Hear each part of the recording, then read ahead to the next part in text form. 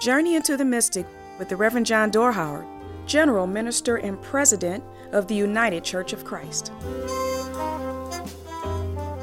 Dietrich Bonhoeffer was a model for how religion and resistance meet. It is not lost on me that for Dietrich, Jesus was the model for how religion and resistance meet.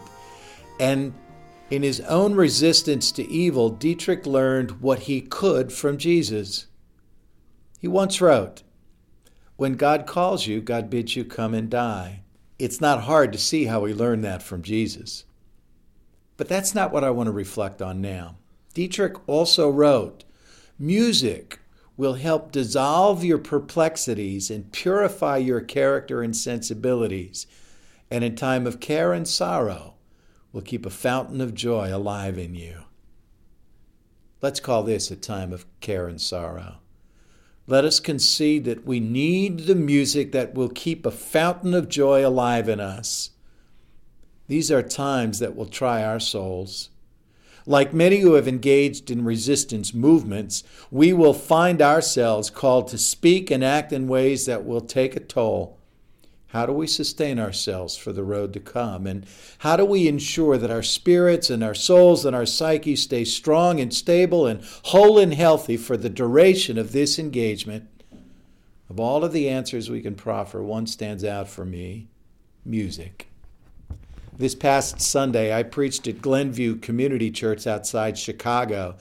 At dinner the night before, their organist told me he had chosen a postlude in response to Mr. Trump's latest executive order, severely limiting or outright banning refugees from finding safety in America.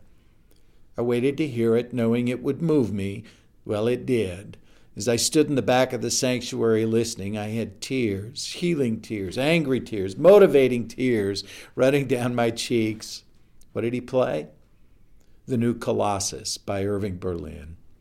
The New Colossus is the poem written by Emma Lazarus that inscribes the base of the Statue of Liberty. This is music as resistance.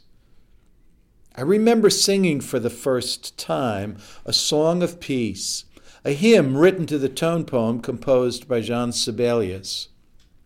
The words were especially moving, and in certain contexts can be used as resistance. The second verse reads this way: "My country's skies are bluer than the ocean, and sunlight beams on clover leaf and pine. But other lands have sunlight too and clover, and skies are everywhere as blue as mine. Oh, hear my song, though God of all the nations, a song of peace for their land and for mine." That's a remedy for the kind of xenophobia that can ruin a people. When I learned that the tune composed by Sibelius was itself a song of resistance, well, it just deepened my appreciation for it. It was composed in Finland. The tone poem is called Finlandia, during the time of a Soviet takeover, and it became the unofficial national anthem of the resistance, and it inspired an entire country to defend their freedom against tyranny and oppression. It was forbidden to be played anywhere, only making it all the more necessary for the resistance to use it. It would be listed in playbills under different names and titles to prevent the empire from shutting down the event at which it would be played. And its opening lines would be played, and the crowd would go wild upon hearing it again. Music as resistance. Woody Guthrie's "This Land Is Your Land," Bob Dylan's "Blowin' in the Wind," Pete Seeger's "We Shall Overcome," John Johnson's "Lift Every Voice and Sing," Tracy Chapman's "Talking About a Revolution," Billie Holiday's "Strange Fruit."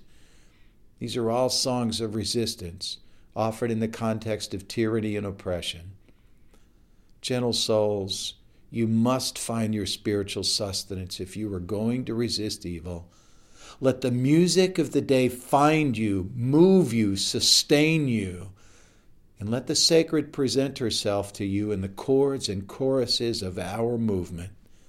Let there be joyful noises that stir the passions within us and sustain us.